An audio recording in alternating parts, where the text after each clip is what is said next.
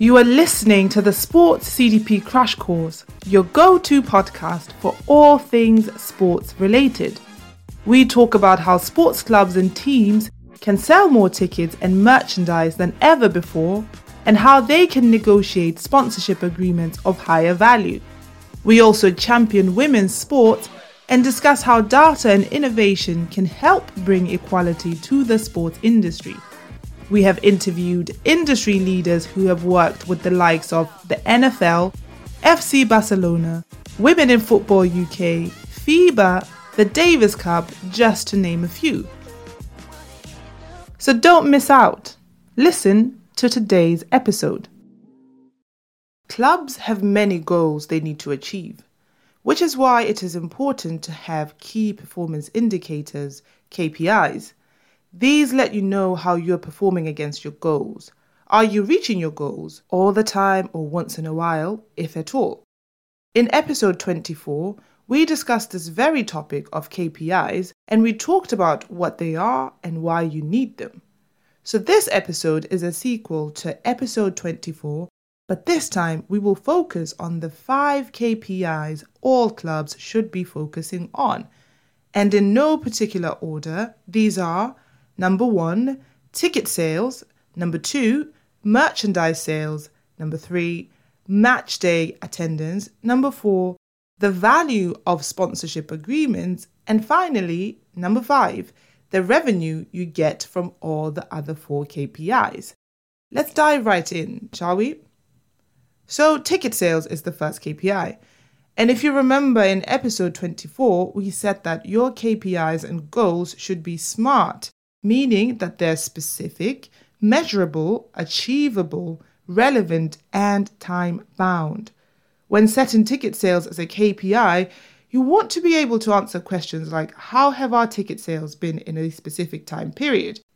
And for all clubs, the goal is to increase ticket sales, or if you're always at full capacity 100% of the time, which is unlikely, you want to keep those numbers consistent. The reason you want ticket sales as a KPI is that this is the strongest indicator of your fans' loyalty, and the success of your ticketing campaigns has huge impact on your merchandise sales, sponsorship, and matchday revenue. The second KPI is merchandise.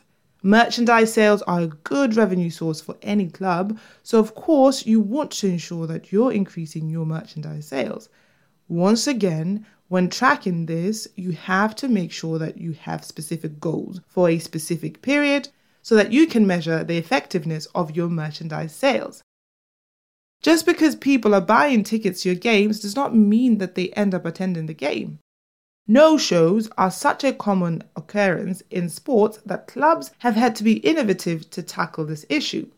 A great example of this is FC Midtjylland in Denmark, who adopted a subscription-based ticketing model to discourage no-shows. Listen to the discussion that our CEO and founder, Stefan Löfven, had with the ticketing manager of FC Midtjylland, Martin Jacobsen, in episode 49 of the podcast. Matchday attendance is a KPI that you need to keep a close eye on so that you make sure that your stadium is as full as possible. Number 4, you need to keep an eye on the value of your sponsorship agreements. Have your agreements been growing in value in the past 2 years or so? Which sponsors have proven to have the highest engagement and or return on investment in the last 5 years? Which potential sponsors do your supporters have a strong affinity and interest in, and how would that possibly impact your sponsorship value in the next 5 years? There are so many KPIs you can track, so do it. Track the value of your sponsorship agreement. Last but certainly not least is revenue. Has your revenue increased or decreased in the past season? Are you forecasting it to grow in the future or to decrease? How much of your revenue comes from your ticket sales, merchandise sales, matchday purchases, and sponsorship agreements? And are all categories continuing to grow in revenue, or are some decreasing? Is there potential to make more revenue from one or two, if not all of the above categories? Once again, there are many KPIs you can track under this one KPI. But why do you need key performance indicators? Because they will be your guide on what to do next or what not to do. They inform you on how you are performing. This, we all know, is crucial for improving the commercial success of any club, big or small.